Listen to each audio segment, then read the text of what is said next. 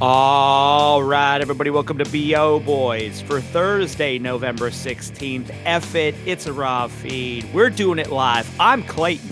Yeah, I'm Pat. And Clayton, we're giddy. We're giddy. We teased the audience on our last episode. We said this man's schedule is as hectic as anyone's in the entire world, and so we couldn't guarantee it. But he came through. Here he is. The box office daddy is back. Scott Mendelson has returned to the BO Boys. Scott, thanks for joining us. Hello. Good to see you. Happy to be here. It's been a while. It's been a while, and a lot has happened. Yeah, we were figuring out it was sometime late, midsummer was the last time we talked. So a lot has happened since then. It was right after the Barbenheimer weekend. That's right. Yes. So since Barbenheimer, I mean, this is the year, and it's weird saying this after the Captain Marvel failed, but I would say this is the year of girl power at the box office, because since Barbenheimer, Taylor Swift, the Eras Tour, the movie, dominated. So, we want to get some quick thoughts from you. Did Taylor Swift save movie theaters this fall? Not long term. I mean, it certainly kept them gave afloat.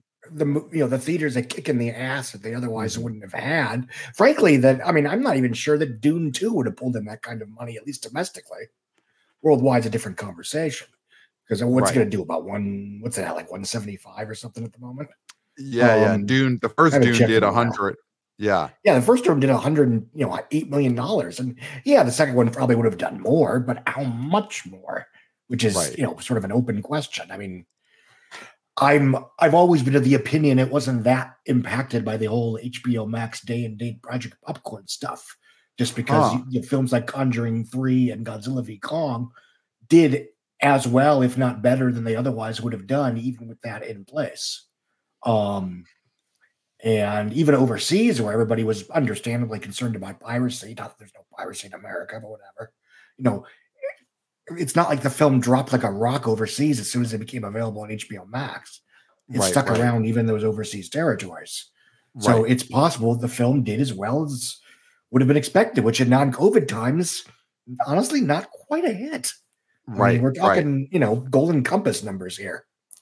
So Taylor Swift, that was a solid win for the box office, trading Dune 2 down the line and getting Taylor Swift. But I mean, let's get your take on what happened this past weekend. So we had the Marvels opened up, and what was the final number after all the hand-wringing? 47, I think. 46, 47. It ended up going in 46. Yeah. 46. Okay. So listen, way under what anyone would have thought it would have done a month ago, 2 months ago, a year ago when it was greenlit. So, I mean, the big picture question is are we beyond superhero fatigue and into full on decline? Like, what is the state of, the genre that carried movie theaters through the 2010 superhero movies? Where do you see the state following the Marvels opening weekend? Well, I'm reluctant to say it's indicative of any giant, people don't care about superheroes type thing for a couple of reasons. First of all, Spider-Man Across the Spider-Verse did $690 million. Guardians of the Galaxy Volume 3 did 850 something. It did about as well as the last one. And it did about as well, weirdly enough, in China as the last one, which is really unusual for any Hollywood movie in China for the last 3.5 years. Yeah. Whatever. I think what we're seeing is that the comic book superhero film, even from Marvel and DC, are far more execution dependent than they used to be. They're not getting arguably the free pass that they got from 2016 to 2019. Now that doesn't mean I'm thinking, that doesn't mean I'm saying Venom would have flopped in today's circumstances, but I do wonder to what extent its $80 million opening weekend and bonkers bananas, 200 million plus domestic total, sight unseen, would have still occurred in a world where these films weren't automatic events unto themselves. Right. Because obviously we've seen, this is something that's been something of an issue for comic book superhero movies for the last few years anyway. To use obvious examples, Joker making $1 billion didn't make Birds of Prey a hit, unfortunately. Venom did not make Morbius a hit, fortunately. Right. And obviously Fox pre-Disney, was already getting its ass kicked with X-Men Dark Phoenix. Right. We did have our bombs, but then, I mean, you look at those salad days for the superhero movies. We used to look at something like the Justice League or Batman v Superman as bombs. And then those movies, when you look back, I mean, Justice League topped out, it made $655 million worldwide. Batman v Superman made what, 900 million? And those were 873. Incredible. This Captain Marvel 2, the Marvels, is going to make less than Five Nights at Freddy's worldwide. I mean, did you see that coming? So Scott, before we get back to the superheroes, the Five Nights at Freddy's phenomenon, at what point were you feeling like, wow, this is real, this is coming, this is here? Because I mean, a few weeks out, okay, when the tracking seemed to match with the online hype, which of course isn't always the case. And honestly, I would have been, a believer, pardon the expression, much earlier if they hadn't put it on Peacock. Well, obviously that did not really impact the box office in any real way. Right. I think we all correctly surmised that they were putting on Peacock because it was not a good movie. Right. Think Firestarter, for example.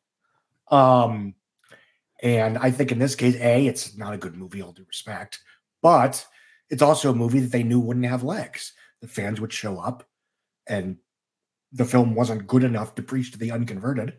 Right. And it would flame out pretty quickly. So you weren't giving up that much in terms of whatever theoretical streaming value you were getting by putting that on Peacock. And, it's other people have said this, and I don't think they're wrong. As much as I don't care much for day and date releases on principle, I don't think there's anything wrong with Universal once a year doing that for a horror film around Halloween. As sort of we do this one time a year for a horror film, late October. It's sort of a fun thing we do for the holiday season. Right. And it seems like between that and the Halloween sequels the previous years, even though those did not do well, the last two Halloweens, or did less than the previous ones. They still did very well by rational standards. Right. And by that I mean Halloween Kills. Halloween Kills actually dropped less from Halloween than did the first Halloween 2. And I think Halloween Resurrection from Halloween H2O. Interesting. And then it made about the same, give or take, percentage-wise, what Zombies Halloween 2 did from Halloween. That remake. Interesting. So basically, because they're all fucking called Halloween. They're all you have the famous theory. I mean, this is now studied in science labs all over the country. The Tomb Raider trap. Do you think Five Nights at Freddy's is a possible candidate someday for the Tomb Raider trap if they could actually make a quality sequel? Where let's assume I don't somehow want to speak out of turn, but I think the creator being as involved as he was probably didn't help. In the same way that the sequels to Twilight and the sequels to 50 Shades of Grey, which had a lot more input from their authors, were not as good, respectively, as the first respective films. I mean, we're coming up on 15 years. I will defend Catherine Hardwicke's first Twilight as a genuinely good movie. The sequels, that's a more complicated conversation. Right. But to answer your question, yes and no. I don't necessarily expect a Five Nights at Freddy's Revenge to do as well as this film did. People were just curious the first time. A lot of people didn't like it. But, I mean, this would cost like $20 million. Even if they go crazy and spend $40 million on the sequel, and it only does, 150 worldwide, which would be about half of where it's going to end up. Oh, well. 150 worldwide would have been a nutty figure months ago for this film, let alone a sequel. Right. So, yes, I do think that's probably going to happen, where they're going to make a better, or at least more propulsive and crowd-pleasing film that will thus gross less, partially because people didn't like the first one. But I think as long as it's cheap enough, it's almost irrelevant. Right. That's true. Yeah, the original the Tomb Raider movies. The problem was they also just cost so much money, and the sequel Yeah. These making were all wasn't generally developed. expensive pictures. When you talk about, Teenage Mutant Ninja Turtles, Out of the Shadows, and Adam's Family Values, and the Suicide Squad. That was the Right. big one. But, So back to the superhero issue, the Marvels issue. We want to throw something at you. A theory that we talked about coming out of this opening weekend was that the quality of this Marvels movie didn't really matter. This box office opening weekend felt almost predestined to be like months out. Our theory we'll throw at you, if the release dates had been switched and the Marvels opened last February and Quantumania opened this weekend, I feel like they would have done the same numbers. The Marvels would have made 100 million last February and Quantumania would have opened to 40 or 50s. That our theory is almost that there is just a decline in interest that has been continued. You saw it with the DC films. Look what Blue Beetle did over the summer. People are just getting less interested in the non-marquee characters. So what do you think of that? That there has just been, like you said, Spider-Man made huge money, Guardians made huge money, but in the major iconic characters, people are just getting sick of these movies, and it's happened throughout this year. I think that's a very strong theory, and I that is something that's been thrown out, and I think part of it is because Ant-Man and the Wasp: Quantumania was so awful, and I say that as someone who really likes the second Ant-Man quite a bit. I mean, I would argue that's the worst movie Marvel Studios has ever made. Wow. And I think if you want to talk about Tomb Raider trap, I mean, it's hard to, because Marvel is so weird, but it's like, did the Marvels pay for the sins of Ant-Man and the Wasp: Quantumania and Secret, to the extent that anyone watched it, Secret Invasion and all that stuff? So if that opens at the beginning of the year, A, does it open better? And B, does the overall narrative around Marvel, is that better because they're not dealing with this god-awful movie? Right. Right at the beginning of the year that, has rough special effects and, it's intended to set up the new villain. Right. And, of course, Jonathan Majors theoretically, I don't know how butterfly effect we're getting here, but theoretically, Jonathan Majors still would have been arrested for domestic violence in late March, early April, or whatever that was. So that still would have been, been an issue in future tense. Right. Unless somehow the reviews from Quantumania caused that incident. I mean, we don't know. You're right. Once you change any, you step on a worm in the past, you could start World War III in the future. Who knows? Well, we know because this is a multiverse we're talking about. Right. Multiverses is so popular nowadays. So I will swear that absent the COVID pandemic and choices that were made by Warner Brothers during the COVID pandemic, that DC would still be riding high. I genuinely believe that. Yeah. Blue Beetle is really a movie and I have not seen that, but I've heard, like the Marvels, it's pretty fun. But that is a movie that really paid for the sins of the previous years of DC. Yes. It's if that movie had come out 2017, 2018 even, I don't think it would have been a super duper smash, but it would have been a solid moneymaker. Right. And that's what pisses me off. And I know I talk a lot about this a lot, which is that, intentional or not, DC, and more so I would say Marvel, basically waited until almost the end of the superhero boom to genuinely diversify their lineup.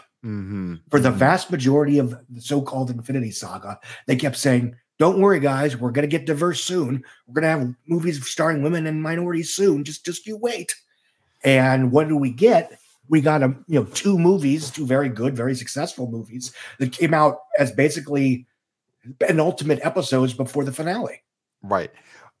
I got to ask you, what has happened to any continuation of Shang-Chi? Because, I mean, we kind of look at everything post-Endgame as all the Marvel movies failed, aside from the Spider-Mans and the iconic characters, the Thor sequels. But Shang-Chi was a 2021 still COVID-y times, but opened to $90 million was a full-on hit. And I listen, we're not plugged in on the scene in Hollywood the way you are, of course, Scott, but I have not heard any peeps about just straight out doing a sequel to that movie. Well, I'm sure, as you know, that Destin Daniel, is it Destin Daniel or Daniel Destin? I can never remember. The lovely director who made, Destin Daniel Cretton, the guy that made the awesome short term 12 and the very good Just Mercy. He is no longer directing Avengers King Dynasty. Okay. He left. That was announced today. Wow. But is that movie a thing anymore? Well, that's a good question. I'll get to that in a second. Okay. They swear that he is still developing Wonder Man for Disney Plus, a television show, and he is still working on. He's still shooting that. And that was a strike interruption, and he's still developing a Shang-Chi sequel. Okay. I'm disappointed because I think Shang-Chi is, give or take, Guardians 3, far and away the best post-Endgame Marvel thing we've gotten. Mm-hmm. Be it television, movies, or whatever. And I think it's one of their best standalone solo movies, period. Right. I thought it was freaking terrific. And judging by the reviews and the word of mouth and the legs, it legged out to 235 from a 94 million 4-day opening during a time when even Marvel movies weren't that leggy. Right, right. It made Labor Day a weekend that counts now. It made a holiday. How many movies could say it was the biggest grossing Labor Day release ever in one weekend? Yeah, by far. Yeah. And yeah, I mean, I think it's because it's so standalone, because it's not necessarily considered part of the big multiverse saga or whatever, it does tend to not be included in the conversation. That being said, I think, if you want to break it down, just movies, we'll get to TV shows in a second. Yeah. Movies, okay. Put those aside. 2021, sure. Black Widow and was compromised by being available for $30 on Disney Plus. It did $380 worldwide, did about 130 million worth of Disney Plus figures, and we can try to pretend what would have been ticket prices, yada yada yada. But let's be nice and say that release was compromised. I don't think the movie ever would have done anywhere near $1 billion, but 600 seemed reasonable. Yep. Same thing with Wonder Woman 84. It was never going to do $1 billion, but 650, 750 seemed reasonable. Mm-hmm. Was it as good as the first one? No. Was it as crowd pleasing as the first one? No. But it wasn't going to it wasn't going to pull an Alice for the Looking Glass. Right. But partially because the opening weekend probably would have been freaking huge. So it would have been, mitigated some of the bleeding. But anyway, so you have, and Shang-Chi's a giant hit. Elementals is their first unmitigated flop. Now, okay, the Incredible Hulk flopped in June of 2008, but that never counts for whatever reason. And what happened in 2022? Here's what's weird. In 2022, all three Marvel releases, the Disney ones, did spectacular. But they weren't playing in China. They weren't playing in Russia, which skewed the grosses. So it made it look like they were less successful than they actually were. Because that was what? Black Panther 2. Black Panther Wakanda Forever made $860 million, including $450 domestic from a 180 opening. So it lagged. Right.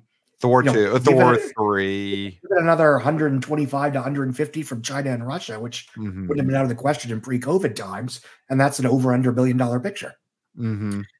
Thor Love and Thunder earns 760 worldwide, give or take. Again, without give that 160 million in China and Russia, and you have a $900 million picture. And if you do like-for-like comparisons, it made more money in the markets in which it played, not adjusted for inflation, than Thor Ragnarok. Wow. So in like-for-like, it was more successful than its predecessor. I mean, we know what happens when Part 4's bomb. Batman and Robin. Right. But, and then, Doctor Strange and the Multiverse of Madness, which for some ridiculous reason, too many pundits who had no idea what the hell they were talking about thought it was going to be like a glorified, straight up sequel to Avengers Endgame and Spider-Man Far From Home. No Way Home. Yeah. It made $960 million without China, without Russia. It is still the third biggest Marvel movie without Spider-Man or Iron Man, period. Right. And has to be the biggest sequel jump of any of these Marvel movies from 1 to 2. I mean, that is a gigantic leap. From 1 to 2, yes. Yeah. I'm pretty sure, and I'm going off memory, but I'm pretty sure Captain America Winter Soldier to Captain America Civil War, which to be fair, that was, Avengers 2.5, yada, yada, yada. Well, and I think that's where these are similar because the Doctor Strange sequel was a sequel that encompassed a lot of strands that were going on in the Marvel Yes. universe. And can I ask a quick question? Because I think the other headline. Okay, I'll stop talking.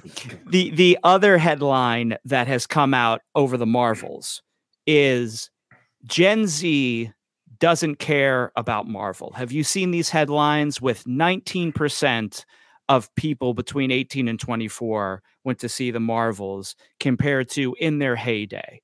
Now, do you think, Scott, this is just an outlier because of this movie, or is this a warning of things to come? I think it's a warning of things to come in the sense that they need to do work.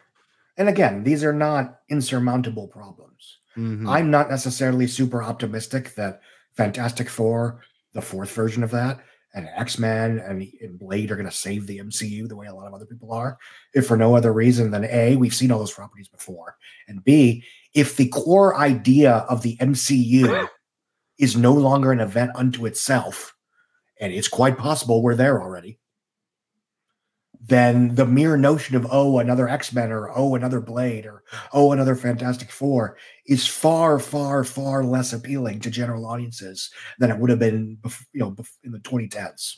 Mm-hmm. Mm-hmm. Mm-hmm.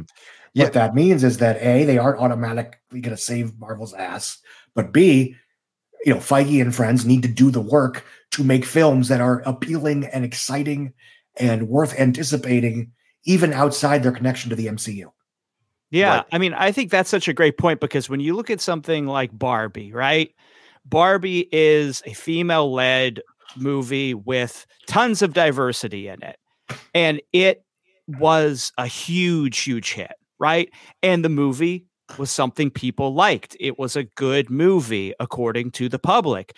So if Marvel can do that, then they can also have big movies. It's not out of their grasp. It's just like you said, the quality has been so poor. And yes, the Marvels I've heard people have enjoyed it, but it did get a B. And that is Eternals level. That shocks me because but those are the hardcores, though. Those were the hardcores who went and saw it. So I mean, because we can see the hardcores that are following Marvel everywhere now are $46 million worth of people. That is way different than what it was during 2019 when the first one came out. So it's not out of the grasp to make this sort of movie. It's just, can they? And that's the question. And I think as far as the inclusivity, diversity argument, there's 2 points to be made. First of all, the people online that are constantly making YouTube videos and trolling social media networks, it's a self-propelling, economically driven grift. I mean, you know that. I mean, it's an economy unto itself. They will never stop because it's how they make money. Mm-hmm. Right. And because we were morons in 2015, 2016, 2017 and took these idiots seriously. And you had the media, not me, hopefully not you, but definitely not us. No. Not us. We're just getting. We don't have to turn. Right. We don't have to pretend that the men bitching about woman-only Wonder Woman screenings have a point. Right. We don't have to pretend that the racist and sexist trolls whining about Ghostbusters ruining their childhood deserve a seat at the debate table. And when you look at the Marvels bombing this weekend, you hate to see that then being able to be used as evidence there, when again, this movie would have bombed if it was Captain Marvel, Miss Marvel, Mr. Marvel, Senor Marvel, Joe Marvel. This movie was going to bomb this weekend because people, and that's the need tragedy, a break. is that the film that again, what Marvel waited so long to make these kind of films, that the mere idea of a comic book superhero movie set in the MCU is no longer an event unto himself. So the film ran into the problem that's been, frankly, plaguing inclusive entertainments for the last decade or so, but specifically in the last several years, which is that inclusivity and diversity is an added value element. Makes movies better, provides positive social change, yada, yada, yada. It also is an added value element for films that people already want to see. Right. But audiences will not show up for a film that they otherwise don't want to see just because it contains representation for one demographic or another. Right. Yeah. People want to see a movie because they want to see a movie. And nothing's going to keep them away in that way. And nothing's going to make them see something And that's why I always get pissed about, China's racist because of it. First of all, Black Panther made about as much in China, more in China than like Guardians of the Galaxy 1 and 2 and 3. Right. It made about what was par for the course, rounding error of what superhero movies were doing in China at that point. And you look at the Fast and Furious franchise and La Familia. Coco was a smash in China. Yeah, those where Soul made money was China. Yeah, those movies are big and they are very diverse. And it's like the reason people didn't see Fast X was they didn't all of a sudden become racist and sexist. Fast X isn't at the level of quality that the previous films are. It's just More true. Importantly, so I think Fast X is by default the best one since Furious 7, but the ones since Furious 7 haven't been particularly good. Yes, I mean the Fast series has almost fallen into a bit of a Tomb Raider trap at this point, where the sequels people didn't. And I don't want to oversell Fast X. It's mostly because I thought Jason Momoa was a hoot. But you mentioned Jason Momoa. He's hosting Saturday Night Live this weekend. The actors are promoting again. Aquaman 2. I feel like this has come up almost every episode we've had you on in the last year, and we've all been, and especially you have been like, it's going to be fine. It's James Wan. It's still this character that people loved the first time. The star is back. The first one made $1 billion, and it seems like your take had been it's going to make less, but 70% of the first one's still 700 million. Around that. Coming off of this Marvel's movie and seeing just how bad The Flash, Shazam 2, and Blue Beetle did, and the fact that James Gunn seems to be just really wanting to move on and get to his stuff, could this Aquaman 2 flat out bomb at this point? I mean, is this a movie that could open to Marvel's numbers? Could this open to 50 domestic, or do you still feel James Wan is there? Sorry. No, go for it. I think for what it's worth, the first Aquaman only opened to 72 million. It just had legs, incredible, even for Christmas legs. It was the leggiest live action comic book superhero movie since Tim Burton's Batman. Does this weekend give me pause? Yes, it does, of course. That being said, I think the people that liked Aquaman didn't necessarily like it because it was a comic book superhero movie. Right. And I think Warner Brothers knows that, they're certainly not going to sell it as the next chapter in the now defunct DC universe. Right. They're going to sell it as it's another Aquaman movie. You liked the last one. Everyone's back. They should almost sell it as, hey, this is sort of like Avatar. Oh yeah, sell it as a fantasy water movie. They're selling it like the year-end. I'm hoping they're going to sell it as this is this year's year-end fantasy spectacular. Right. And there are very, very few examples of the last 25 years of those films, underperforming or bombing. I mean, even the freaking Hobbit prequels did $2.9 billion, opening around the same time. That's the key. He's not a superhero. He's a Hobbit. He's an Avatar guy. Like he's a fan. He's a Jedi. Maybe not a Jedi right now, but yeah, that's you nailed it. They got to sell it as this is fantasy. This is not superhero. And again, I don't know if it's any good. I do think it's interesting that like half the online discourse about the film being in trouble is about A, whether it's part of the DC universe or not, and B, which Batman, if any, makes a cameo, which in terms of the movie, who gives a shit? I mean, the general audiences will not give two craps if a Batman shows up in this. Will it be George? Most audiences won't give two craps either way, whether Amber Heard is in it. Right. That's so true. Amber Heard is not a household name other than to people online or, no offense, older housewives who watch E.T. and Access Hollywood.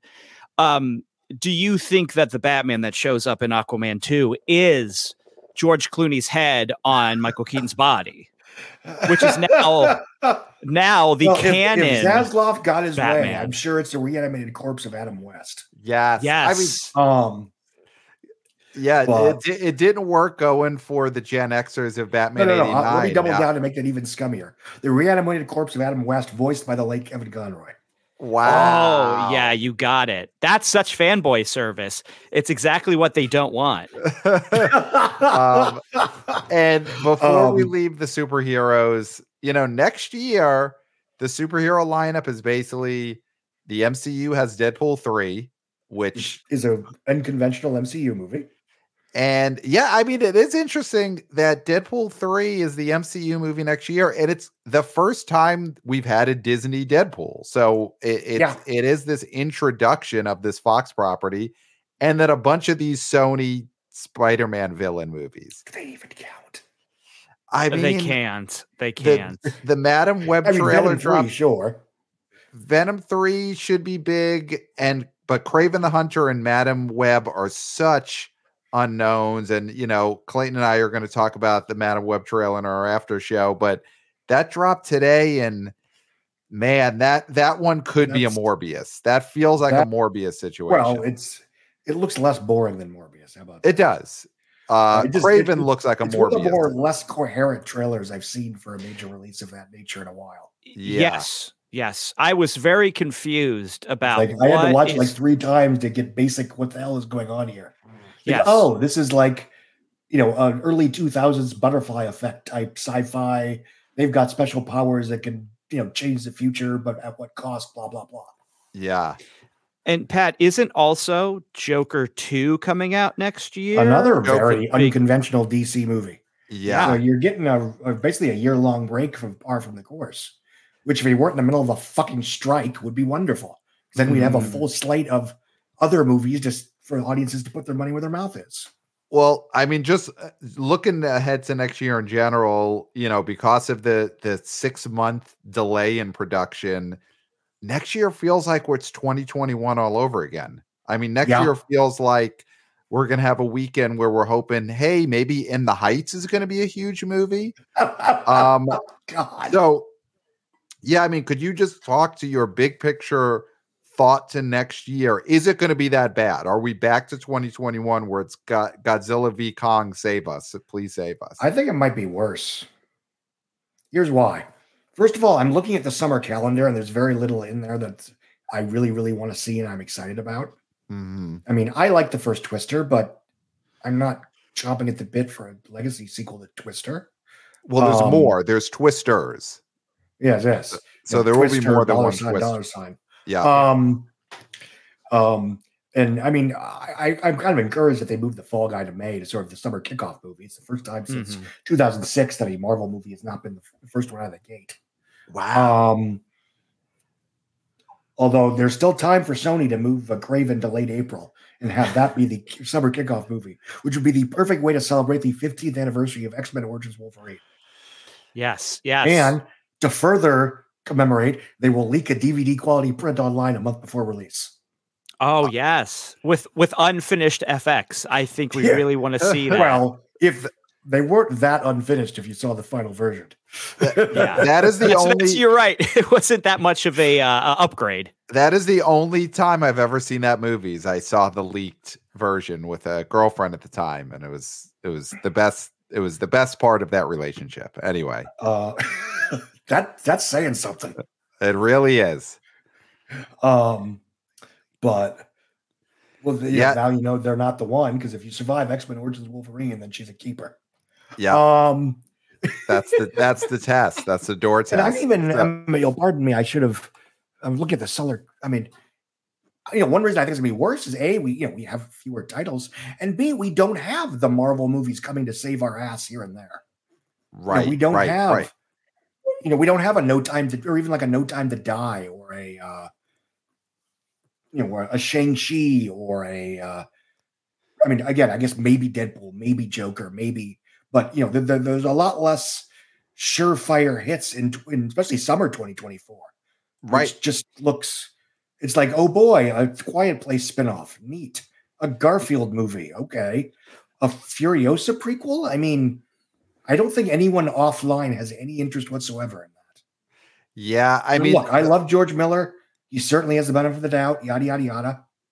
But I know of no one coming out of Mad Max Fury Road thinking, you know what I really want to see? I want to see flashbacks to when they were sex slaves. Yeah, that is a tough sell. They're going to have to not use what you just said as the log line for sure. Yeah. But they're going to have to really, although, you know what? Maybe nowadays that's what people want to see. But a big part of this past year, the box office has been the surprise factor of we didn't see months out Barbie coming. We didn't see Sound of Freedom coming. We didn't see Five Nights at Freddy's coming. We didn't see Taylor Swift, the Eras Tour, the movie coming. And I think you don't want to bank on surprises, but that is going to have to be what saves 2024 is a bunch of giant movies that we didn't either were underestimating or currently don't exist, like a Taylor Swift, the Eras Tour. Maybe she pulls 30 new awesome songs out of her hat and then puts another movie out. Who knows?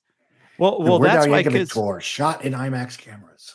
Yes. I mean, listen, who knows? I mean, the thing about the Marvels that were coming out next year were that those weren't surefires because you had Thunderbolts and then you had the Captain America without actual Captain America, right? So neither of those were slam doinks. So that's the thing, is that even if they would have stayed in their 2024 dates, I don't know if that would have saved the box office the way Marvel used to. I just don't think. I think this was a problem with Marvel scheduling, that other than Deadpool 3, they didn't have any surefire sequels.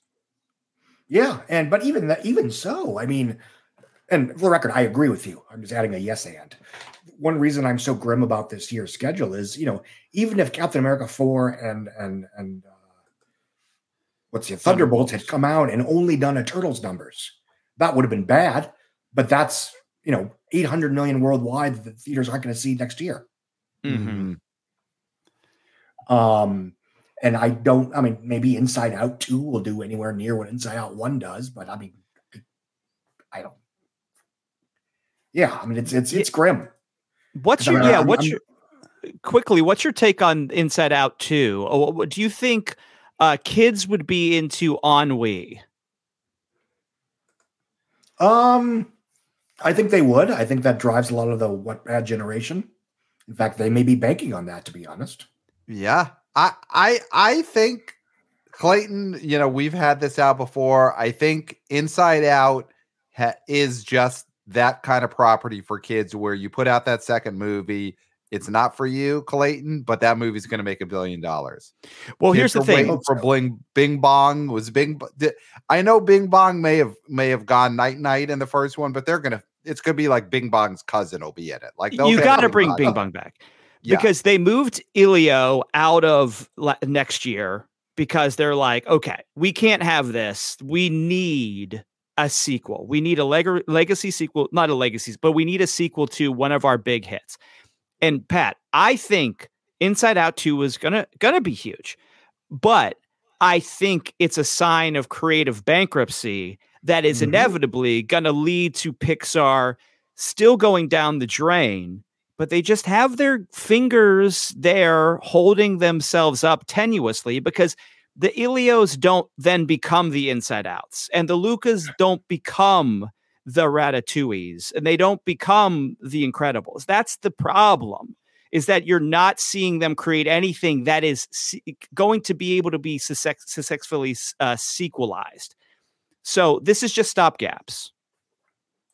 Yeah. I mean, the only caveat I'd say to that is I think Elio would have done very well had it opened in March. Just because, I think a big part of Elemental was sort of retraining audiences to see Pixar movies in theaters. Mm-hmm. A good one that wasn't, I mean, I didn't hate Lightyear, but it's sort of what you see is what you get kind of thing. Again, I think it bombed for the same reason as Solo, a Star Wars story did. Nobody asked for this.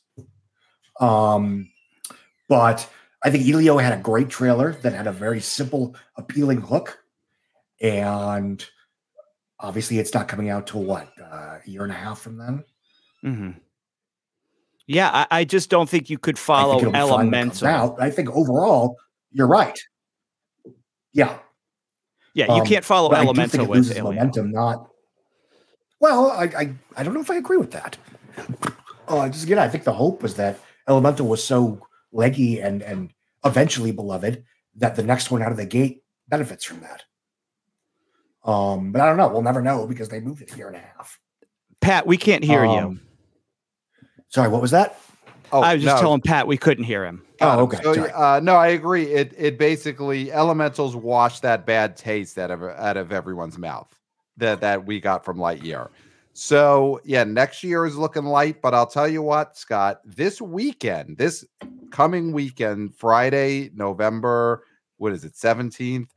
This is a jam-packed weekend at the box office. You know, as light as next year looks, the next couple of weeks, just this year, have got a lot of big movies coming out. So, you know, the big one that had been kind of a question mark for a while is this Hunger Games reboot. Lionsgate has Hunger Games, The Ballad of Songbirds and Snakes, and it's starring Rachel Zegler from West Side Story. And this is one of those that has done kind of reverse the Marvels, where a few months ago, I feel like everyone had left this movie for dead, had said Lionsgate is just rebooting it so they don't lose the rights to the IP, or they need to show that they have Hunger Games. So when they try and sell the company, some other company wants to keep making Hunger Games movies. And now I'm hearing some good buzz on this. You know, the reviews haven't been out of this world, but there just seems to be some kind of excitement. So starting with this movie, where do you got your finger in the wind when it comes to the Hunger Games reboot? Is the buzz real? Are people excited, or is it just? I'm genuinely surprised by the generally mixed. I mean, Rotten Tomatoes is an aggregation site, but I really liked it. Okay, and I was walking out of the screenings. Most people I talked to thought it was at least, hey, that was better than I expected. So I am a little surprised by the turning consensus, which whatever. Right. That being said, what Lionsgate has done, and this is probably one of the smartest things that any major studio has done in terms of franchises, is that they have been very adamant that this is one movie based on one book. And if people like it and they show up, maybe you'll get another one. But this isn't the start of a 5-part prequel franchise. This isn't the start of a trilogy. We've already got the next 2 release dates picked. This is one movie. And that is so smart. And from what I gather, and they spent about $100 million on it, give or take. And I think they will be very happy if they get Divergent numbers. Okay. They'll be right, which is over under 300 million worldwide. Okay. And over under 140 domestic. And is this a movie that just takes place in this universe, but isn't a remake of the Jennifer Lawrence Katniss story? Oh, not at all. Not at all. I mean, it's very different. Got it. And that's not a slight on the previous pictures. For one thing, Rachel Zegler I think Lucy Gray is her name. It's a very different person. Okay. Without getting to better or worse, because who cares? But I mean, she's not. If you remember this, I mean, this was weird because by this time, Twilight was also be distributed by Lionsgate by the end. But the first Hunger Games was basically sold as the anti-Twilight.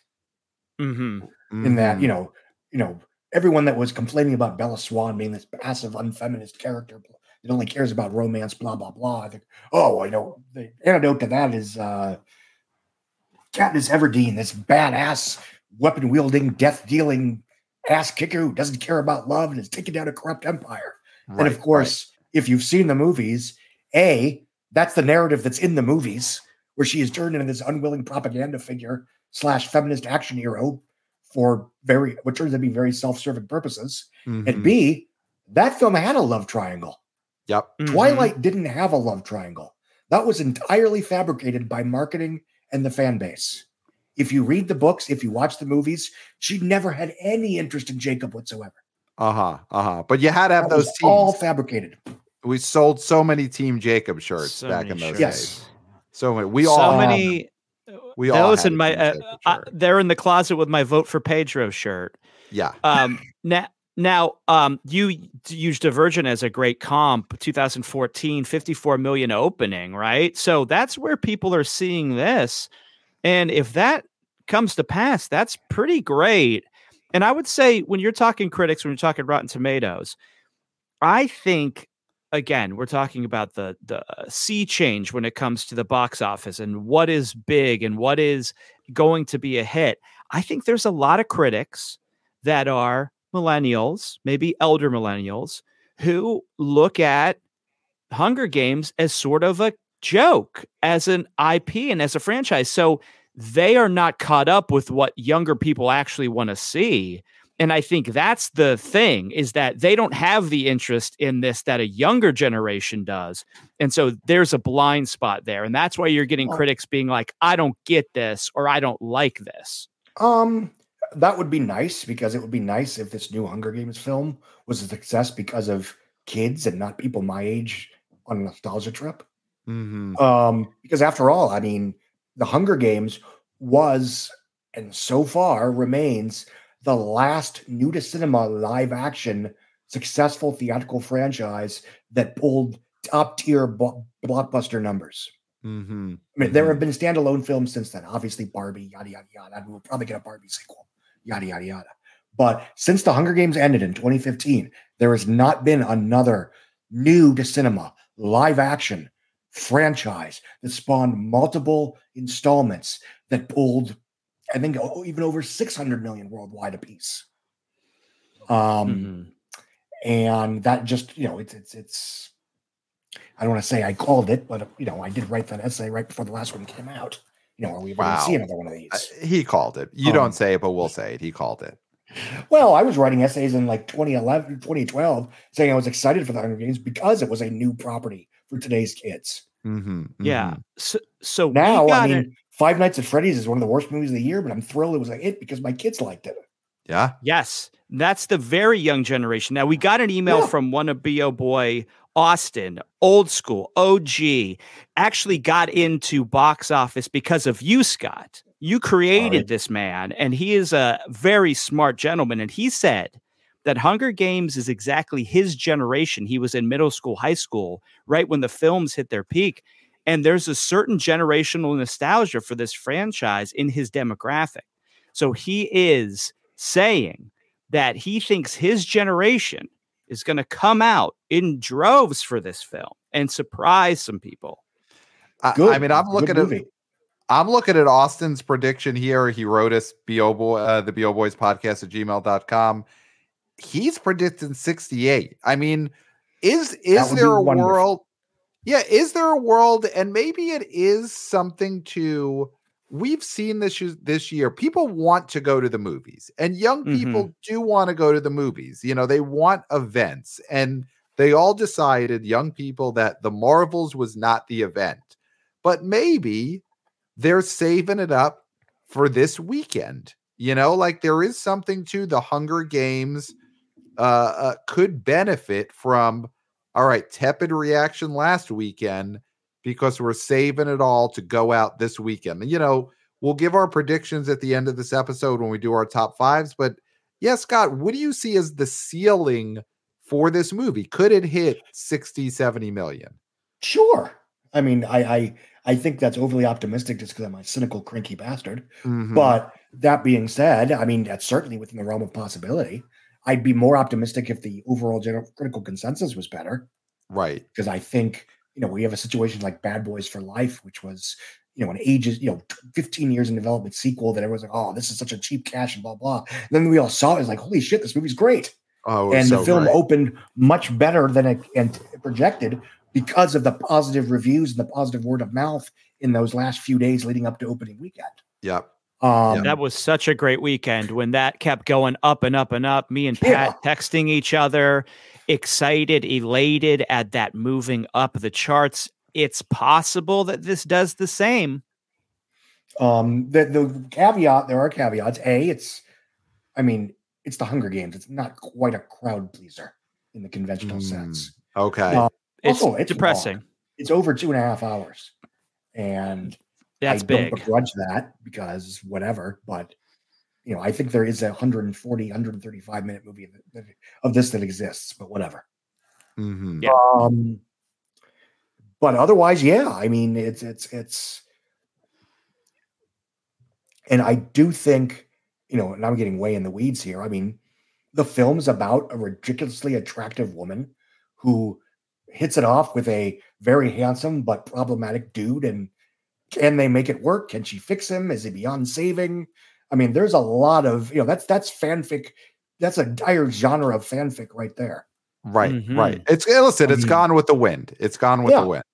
It's Rilo the movie. Yep. So you mentioned Rachel Zegler, the star of this movie. The Hunger Games made Jennifer Lawrence into a megastar, and then she became a box office star outside of that with the David O. Russell movies that she headlined.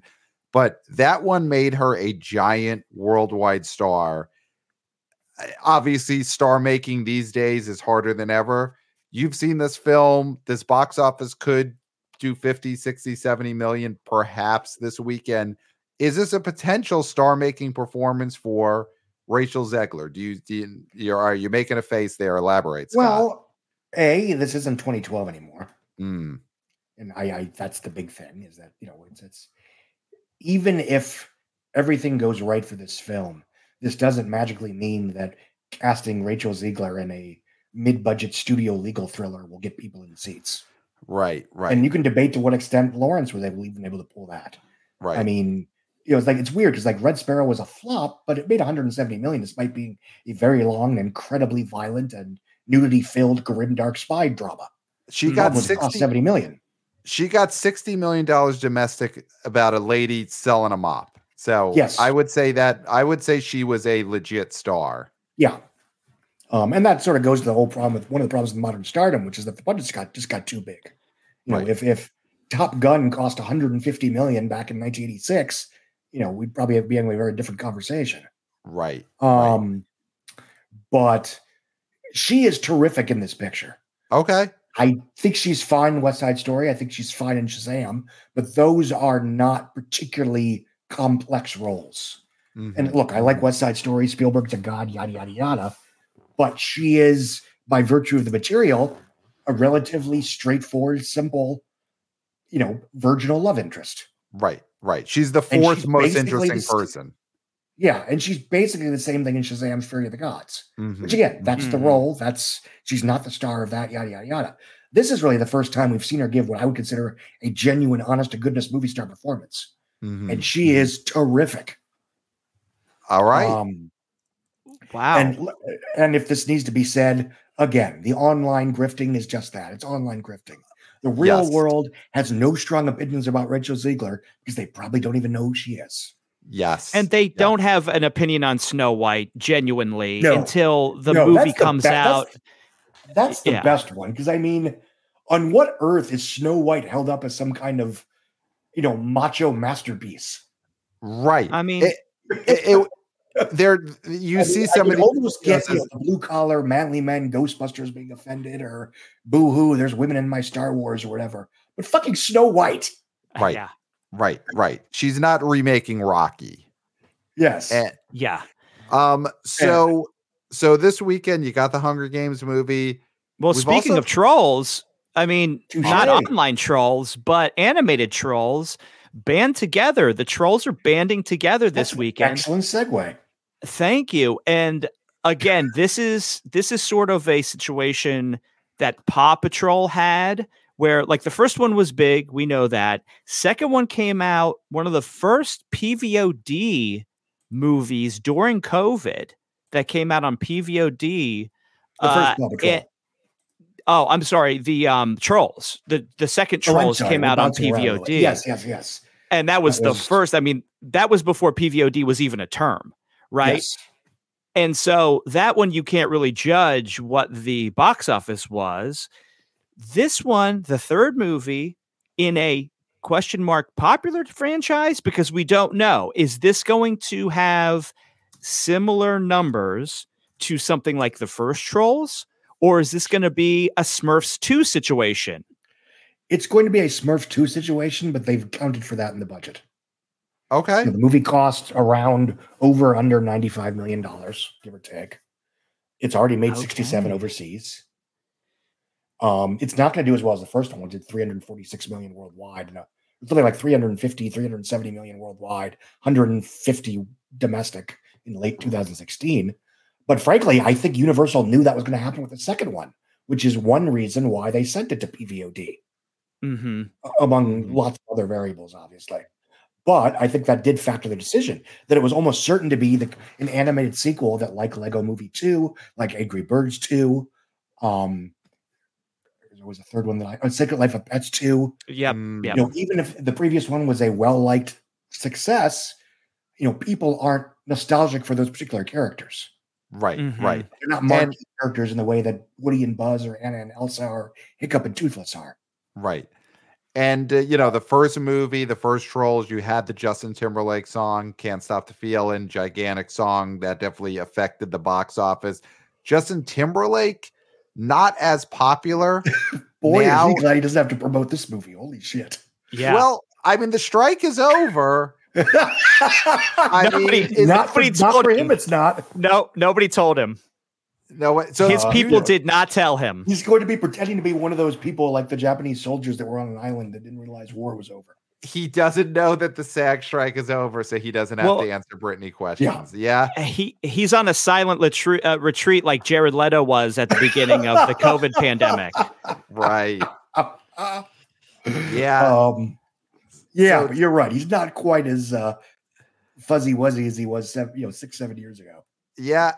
Listen, I think you've nailed it. This movie is not going to make as much as the first one. I wonder if the PVOD nature of the second one hurts this, or people forget. You know, there's something to tarnishing the brand a little bit, where people now see this as, oh yeah, that's TV Trolls. Why is this in a movie theater? That is one reason why MGM was so adamant about not letting No Time to Die go out on VOD or streaming or whatever. Because, I mean, they were offered ungodly amounts of money.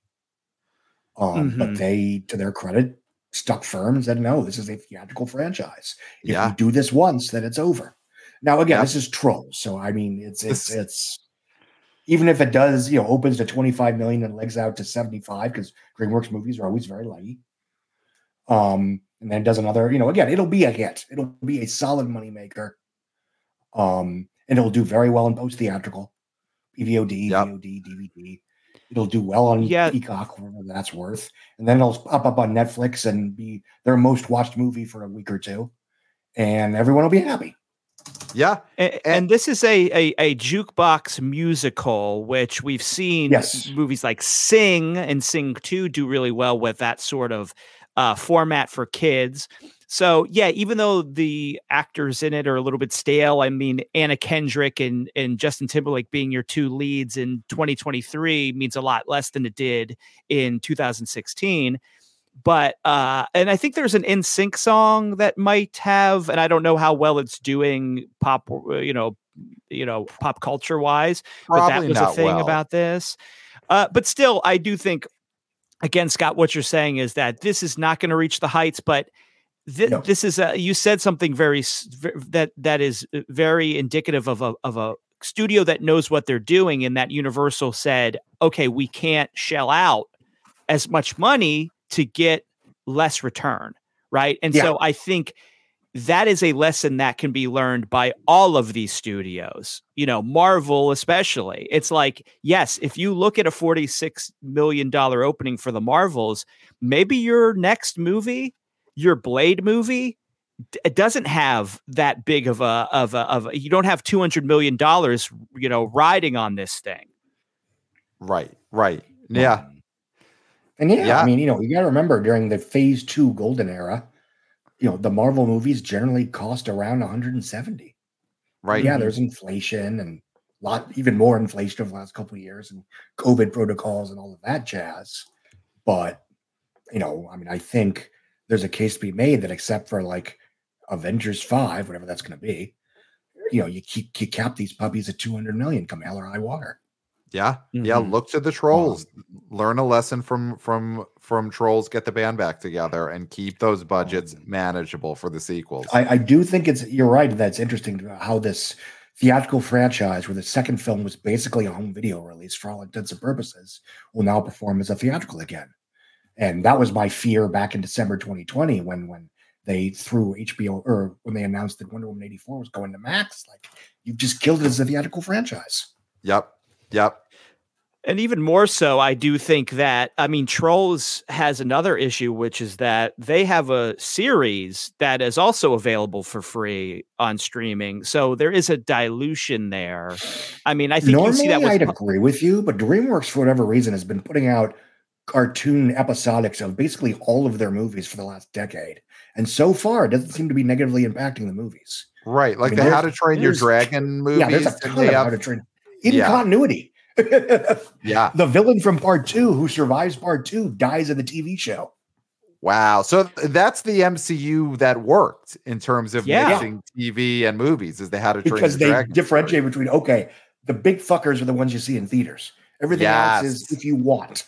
Yes. And I think that's what the TV shows are too. It's just the Disney marketing machine kind of forced them to say, oh, you have to watch these Disney Plus shows to see what's going on, even though that's not the case at all. Right. Right. I mean, I always joke that my favorite scene in Doctor Strange in the Multiverse of Madness is when he goes to meet Wanda and he says something to the effect of, shut up, Wanda. I didn't have time to watch your stupid television show. Yeah. That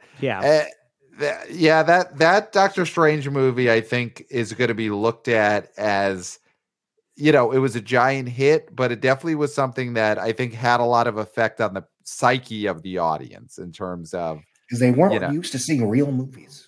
Right. So this weekend we got Trolls, and I think we're on the same page. It'll do fine. The rats need their cheese. There hasn't been a big kids movie. The Taylor Swift movie has to slow down, so the singing kids in the theaters are going to want to sing to something else, so they'll sing to NSYNC, I guess. But another movie coming out this weekend, Eli Roth's Thanksgiving. And listen, I'm a horror fan. Clayton is a horror fan. We love the original trailer for this in the Grindhouse movie that came out almost 20 years ago. 2007. This, to me, this feels like a movie no one asked for in a real way. And obviously it's a horror movie. Yeah. I'm sure it's low budget. The seal, it doesn't have to do that well to do well. But I get that it's called Thanksgiving, so you open it a week before Thanksgiving. But this does feel a little strange opening right now, this crowded weekend. We just had our glut of October Halloween movies. So, Scott, do you feel like this is going to do above average horror, below average horror? I kind of feel like it might do below average horror. I think they're expecting that, an over under 10 million. And that, it might overperform because holy shit, the reviews are spectacular. I don't know if you've checked. Holy shit. Yeah. Like, it's hard enough for me to convince my wife to see Oscar-y movies with me this season, let alone when Thanksgiving, which is totally her shit, is getting better reviews than most of the Oscar bait. Right. That is interesting. And Eli Roth is obviously, he's not the cause celebre that he may have been in the Hostel days, but he definitely is he's a good filmmaker. So him making a good movie makes sense. I'm just so curious about who wants this, but it's horror. So it's horror, Pat. It's horror. Yeah, I'm aghast at you. We've had so many conversations with Brett from the wonderful New Flesh podcast, #horror lifestyle, new father. So I feel like, this movie is instead of a 70s homage, it's been updated to a 90s homage. And you can tell from the poster, it has a very Scream-esque poster that was released. And I think that you saying this not being released in horror season is a mistake. It's called Thanksgiving. If they would have released it any other time than Thanksgiving, they would have gotten the shit kicked out of them. So this is the perfect time to release this film if they were going to. Your question of who wants this, kids want horror. They want to see people get slashed. We've seen this. The other thing is there is a very famous viral star in this film. I'm going to look up her name, but she got famous from TikTok dancing. Do you know what I'm talking about here, Scott?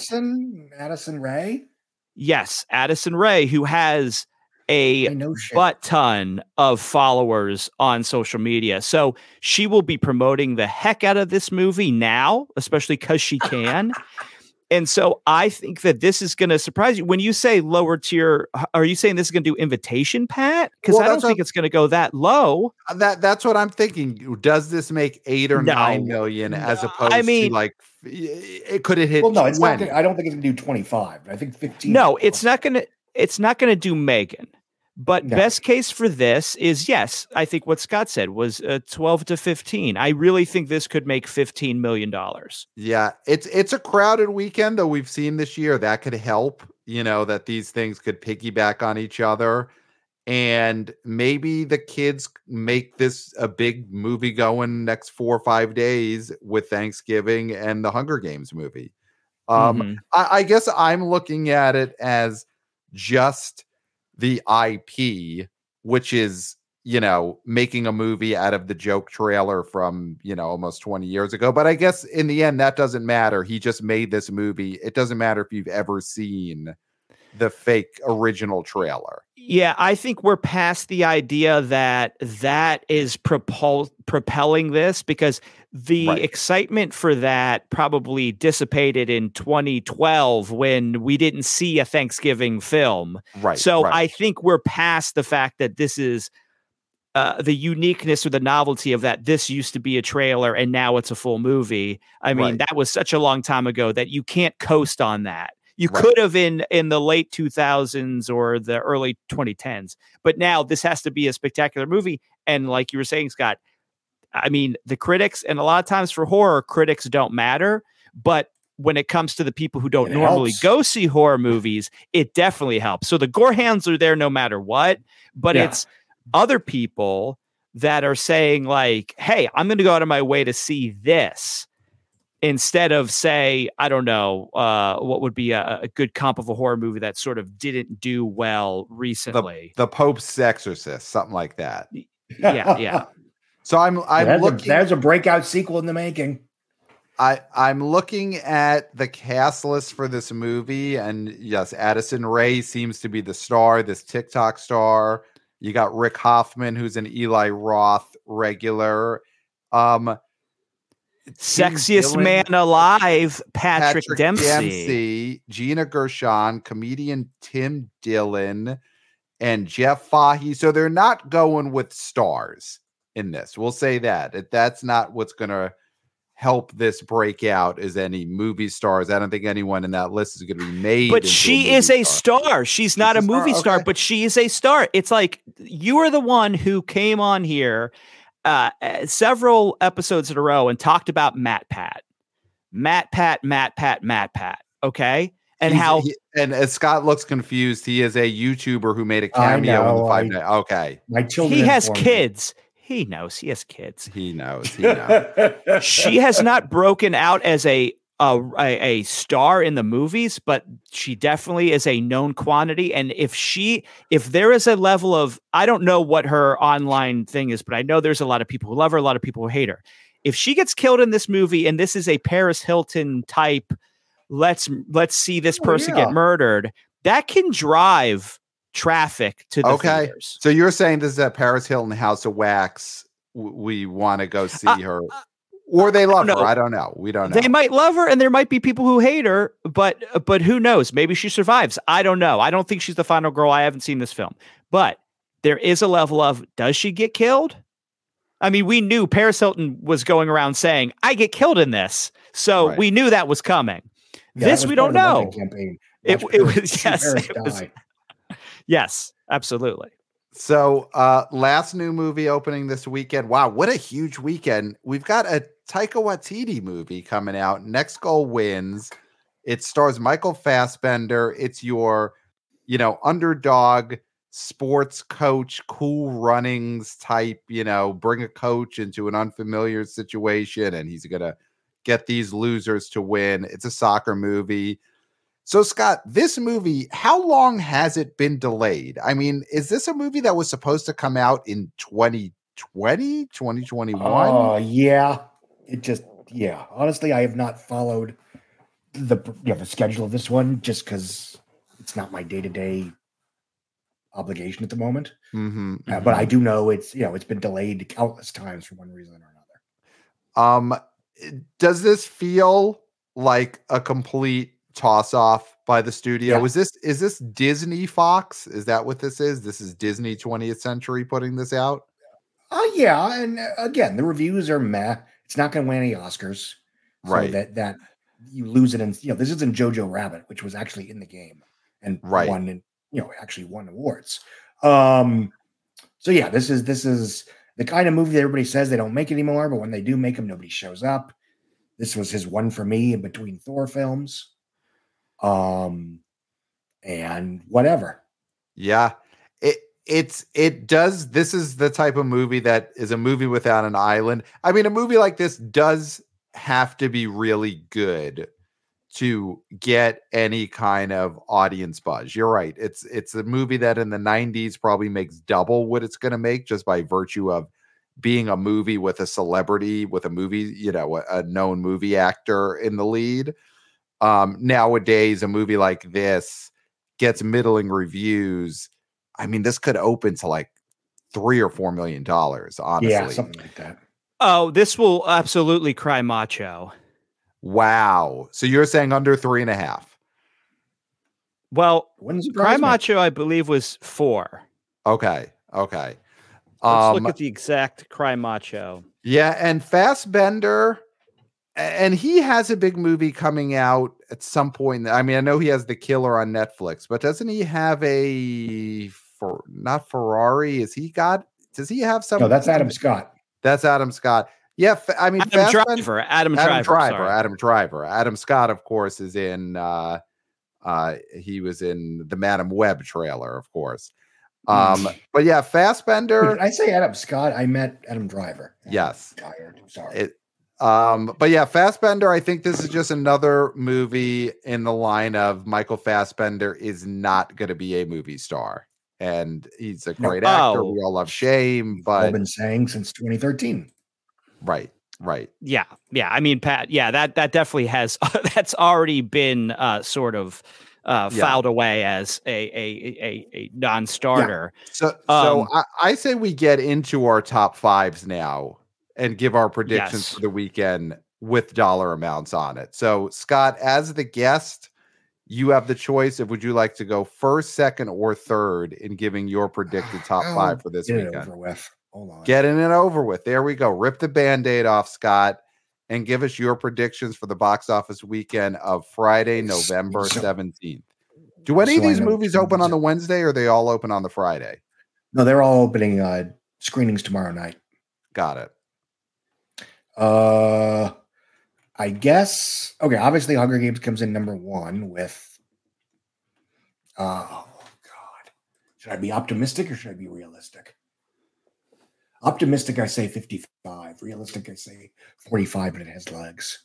Okay. Fuck it, 55. Wow. Yes. All right. Austin having a little influence on the legend Scott Mendelson. Very nice.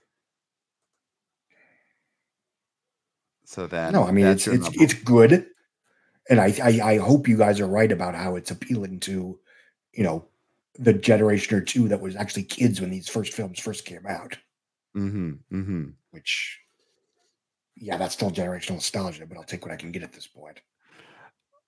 So you got that at number 1. So where is the rest of Trolls, your top 5? Number 2, let's say 25. Okay. Could go as high as 30, but it's almost, in terms of the those both will be successful results. Marvel's drops probably 65% with around 16 million, give or take. Then I guess Thanksgiving with, let's go nuts. Let's say 15. Wow. Okay. And then either Next Goal Wins or Five Nights at Freddy's, both of which do around $4 million. All right. Five Nights could stay in the top 5. Love that top 5 there. Clayton, would you like to go second with your top 5? I would love to go second. Number 1, Slam Doink, The Hunger Games, The Ballad of Songbirds and Snakes is going to make, I say, $52 million. But I agree, if it is lower, as long as it's not in the 20s or low 30s, I think this is a movie that the opening weekend is going to not be as heavily loaded as, say, a Marvel's opening weekend, and not the Marvels, but a Marvel movie opening weekend used to be. But again, I do think it'll have legs. Number 2, Trolls Band Together. I think this makes I think rats need their cheese. I do think this makes 30. Wow. Underneath that, here's where I'm gonna get. Do you want to get nuts? I knew you were gonna do this. Go for it. Of course. Let's get nuts. Thanksgiving is gonna open to $16 million to be number 3. Number 4. I called an opening weekend that was Morbius last weekend for this movie. That did not happen, but the drop will be Morbius level, 71%. This thing is going to make $15 million in its second weekend. And then I think Next Skull wins. I mean, if it cries macho, that'll be 4.2. I think it cries macho, but I think Five Nights at Freddy's is going to overtake it with 4.5. So I think Next Skull Wins doesn't even make the top 5. Five Nights at Freddy's stays at 5. Wow. All right. So obviously number 1, I got the Hunger Games. I'm going the most optimistic out of all of us. I think it hit 60. I think that this IP is still going to be strong with the tweens, teens, and 20-year-olds. I think that book has had some staying power. So I think that hit 60. Number 2 is going to be Trolls. I'm not as high on this as the opening weekend. I do think it's a kids movie, so it'll be leggy, but I think this could open as low as like 19. Honestly, I think it could. I just feel like the second movie may have damaged the awareness, and I think this is going to do 19 in the opening weekend. Number 3, I'm going the Marvels. The reviews have been good, and I think there's an okay feeling about this, and I think people will go, and this will get over Thanksgiving, coming in number 4. I got Thanksgiving at like 13 million. I'm hoping to be wrong. Horror proved me wrong. I don't know. This one doesn't feel like it has much steam, but I got that at 13 million. And then number 5, I'm going to just go crazy and say Taylor Swift, The Eras Tour, the movie, jumps over Five Nights at Freddy's. Next Goal Wins is going to make like 2.7 million. That movie has just nothing going for it. So I think that's going to come in like 7th or 8th. So yeah, that's my top 5. The last thing I want to get from you, Scott, before we go, just give us your 30 seconds on Killers of the Flower Moon and the adult movie coming off of Oppenheimer. Didn't really get that big bump, but does it matter? Do you think that Killers is sort of leveling out? Short term, it doesn't matter because Apple knew what they were getting into, and Paramount made money before the first ticket was sold. But I mean, this is a 3.5-hour movie with no action, not a ton of violence, and what violence there is isn't particularly fun. It's dark, it's depressing, it's a downer. DiCaprio isn't playing anything resembling a heartthrob, yada, yada, yada. I'm not going to sit here and say it's a giant hit, but I do think it did as well as could be expected under the circumstances. And it's another testament to DiCaprio's star power, because there's nobody else on earth other than, I don't know, Sandra Bullock that maybe could have gotten this movie to this kind of money. Right. Right.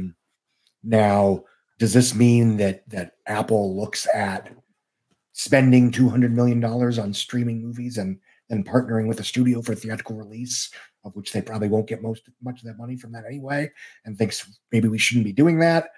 I don't know. I hope not, because they can afford it. And that's sort of the plan between Apple and Amazon allegedly investing billions of dollars a year in theatrical movies, because they know that theatrical movies do better on streaming than streaming movies. Right. We all know that. We should have, I and others have been screaming that since 2020, but I digress. But does that, it's because the streaming war is now very different than it was even a couple of years ago. I don't know if there's still going to be they're still going to have streaming originals that are budgeted like a theatrical feature, if not more so, because no one's getting paid in back end.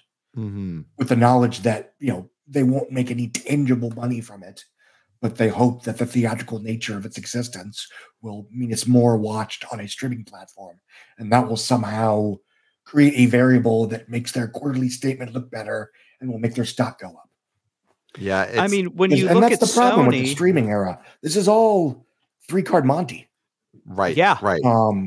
Because it's not a matter of, this film premiered on streaming and it got tons of viewership, and that means we win.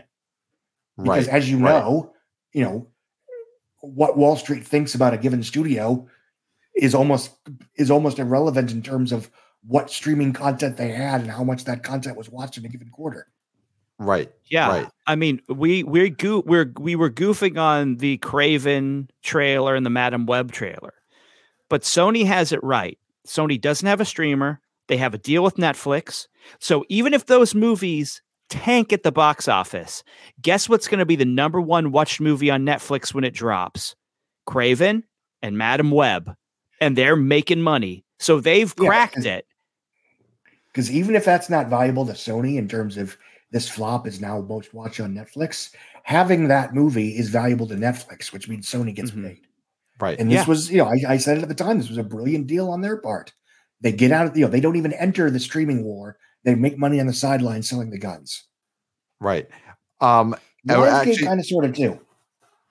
And one last super quick hit, The Holdovers. Is there, do you see any box office potential for that? It's coming at none. I mean, it's supposed to be very good. I'm sure it is very good. It may end up in the Oscar race. That will obviously move the needle a little bit, but this isn't 2004. This isn't Sideways. Yeah, it's also such a crowded next couple of weeks, and you have stuff like Napoleon. You have movies that are actually serving an older audience in the way that older audiences go to stuff like The Hunger Games, and and you have Napoleon coming out. So, yeah, I wonder if maybe award stuff, if it could hold around, but it's that movie making like $2 million this weekend doesn't seem like it's going to add up to Although much. I'll admit, I am pleasantly surprised by how well Priscilla has been holding. I think that one's already over $12 million. Coppola holds. Well, can I just give you one quick anecdote that we got boots on the ground reporting from Wannabe senior intern Christopher. He's at a screening of Priscilla tonight. He's in Pennsylvania, and in the same theater which he saw the Marvels that had 3 people over the weekend. He said there's about 30 people in that same screening room seeing Priscilla tonight on a Wednesday night. And he heard, and listen, he's with the college kids. The college ladies are talking about Jacob Elordi. He's hearing chatter. That is why they're there. So if you're looking for that Priscilla hold, obviously Sofia Coppola, but this Jacob Elordi is Elvis. And goddamn, Elvis is an IP. Mm-hmm. Yeah. Yeah. And, it's if that is true, and I'll assume it is, that is the second time in 2 years that we've had an Elvis film that overperformed because of a male heartthrob that was, got his Nick's doing YA melodrama. Yeah. I mean, Austin Butler spent a lot of time doing Disney Channel, Nickelodeon type stuff. Yeah. And that isn't nothing. Get in terms Elvis of, in the MCU. Flying your trade and in terms of becoming a heartthrob to a generation of people. Yeah. Mm-hmm. Elvis is the part. Everyone's trying to be Captain Fantastic or Mr. Fantastic or be Batman. Elvis. That's the IP everyone needs to we be. talk about Joker. Elvis could be the new Joker. Now, I know it's late and we gotta go. We gotta go, but Pat, we cannot not ask Scott about Acme versus Coyote. The whole thing that's happened with this, they are now reversing course. They're letting people bid on this thing. Other filmmakers have said, "Hey, Warner Brothers, we're canceling our meetings. We're out of it now because of this." What do you think of this situation? Is this damaged Warner Brothers for the future? Yeah, and Batgirl didn't help, but at least there you had this confluence of circumstance that almost made it make sense. Now you had a film that allegedly didn't test well that was intended for streaming, but because it's streaming, everybody gets paid up front. It had a theatrical budget of like 70 to 90 million, but because it's streaming and, it had the production value of a $40 million movie. But this was a film that tested well, that was allegedly good. And again, it just goes back to the notion of the film was greenlit for HBO Max before Hollywood realized that, you can't do that for a film that's going to have no revenue. And Zaslav may be the devil himself, but he was ahead of the curve on realizing that. Because, he's been out front since the beginning saying making big budget movies for streamers is stupid. Right. If you want, if we are making movies that will play in theaters with theatrical worthy production values, because we know that those films will do better on Max than, quality notwithstanding, stuff like Father of the Bride and The Fallout. Right. Or Steven Soderbergh's No Sudden Movement. No Sudden Move. No Sudden Move, thank you. Yeah. Which is a terrific film, but it's what it is. I mean, you got to make a movie. If you're going to make a movie, make it for a movie theater, unless you're making a Long Island Lolita TV movie from 1994. I totally agree. But this Acme v. Coyote, you got to put it out. For them to have, Jerry Lewis vaulted this movie, it just was such a hornet's nest all the way around. And whatever money they gain in terms of tax write-offs, again, because this is all about what's Wall Street going to say at a certain amount of point in time, it's you lose far more in terms of PR. Right. So we're going to wrap up there. Scott Mendelson, could you tell us where listeners could find you right now? Where could they find your work? Where should they follow you? Where should they get more Scott Mendelson? I'm still at therap.com. I'm on X. I'm on Blue Sky. And that's that. And of course, the BO Boys emails, the BO Boys podcast @gmail.com. Follow us on social media at the BO Boys Pod, Twitter, X, and TikTok. And of course, give us 5-star reviews on Apple Podcasts and watch us on YouTube. And thank you, Scott Mendelson, for another amazing visit to the BO Boys. We thank you. And Clayton, I think that's all we got to say. I think that's it. So until next time, we'll smell you at the box office.